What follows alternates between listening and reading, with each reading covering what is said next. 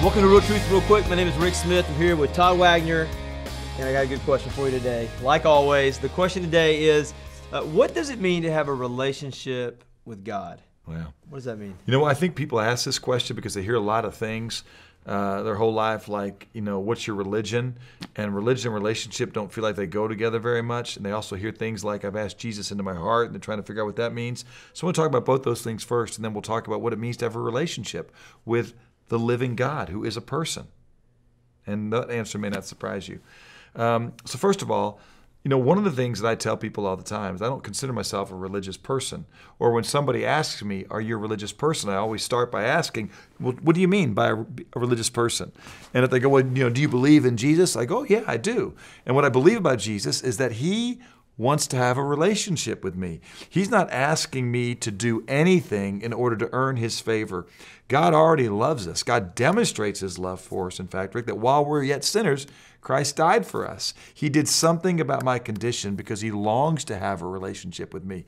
The common misunderstanding of most people is that this is a rule book and that we're supposed to follow it and obey it and do it well and do it for a long time. And if we do it long enough and well enough, maybe one day we can earn our way into God's presence. That's not what this book teaches.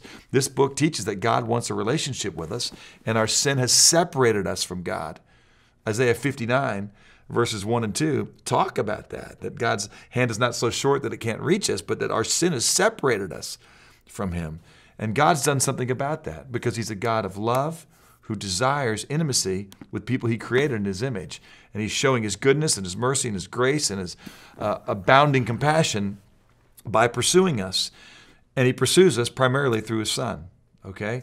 And so while the wages of our sin, which separate us from God, is death, and that makes sense that we would experience death because God's the God of life, and when you're separated from him, you're going to experience a loss of life, both in terms of its quality, okay, and then eventually from the condition of life altogether one day. And we're moving towards that. But the great news is the free gift of God is eternal life through Christ Jesus, which means we're reunited with him. So religion is what we do. Christianity is what God has done. So what's it mean when I ask him into my heart? I don't like that phraseology because it's not biblical, okay? It says we should believe in our heart, okay? But when I would say, even to my wife, when I'm geographically separated from her, you're like, I'll always have you with me, right? I don't think I'd take a little piece of her and put her in me. What I'm saying is that I'm going to maintain a constant abiding focus on our relationship. And Jesus tells us to do that. He says, abide in me. And the way we abide, the way we dwell with him is by meditating on his word, by enjoying the relationship that he has created through the provision of his Son on the cross. And I would tell people that today the habits and attitudes of a disciple are the same as they were when Jesus walked on the earth.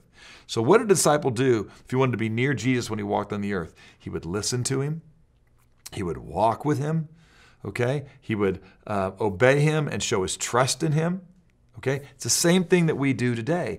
The way you have a relationship with Jesus today is the same way that you had a relationship with Jesus then. But now his word is recorded and preserved by God. Okay? And we can walk with him and obey him and show our trust in him as we're instructed by him. Okay? In the life which we now live in the flesh, we live by faith in the Son of God who loves us and delivered himself up for us. So I don't have a little 6-inch Jesus into my heart that I've invited in. Yeah. Okay. But what I do have is an understanding of the goodness of God. And so that's what it means when it says the Spirit of God dwells in me. I know that God is good. His word is true. And that when I disobey him, it's going to cost me greatly. He is a God of relationship. In Revelation 3:20, it says, behold, I stand at the door and knock. If anyone hears my voice and opens the door, I will come into him and dine with him and he with me. Jesus wants us to be near to him. Okay.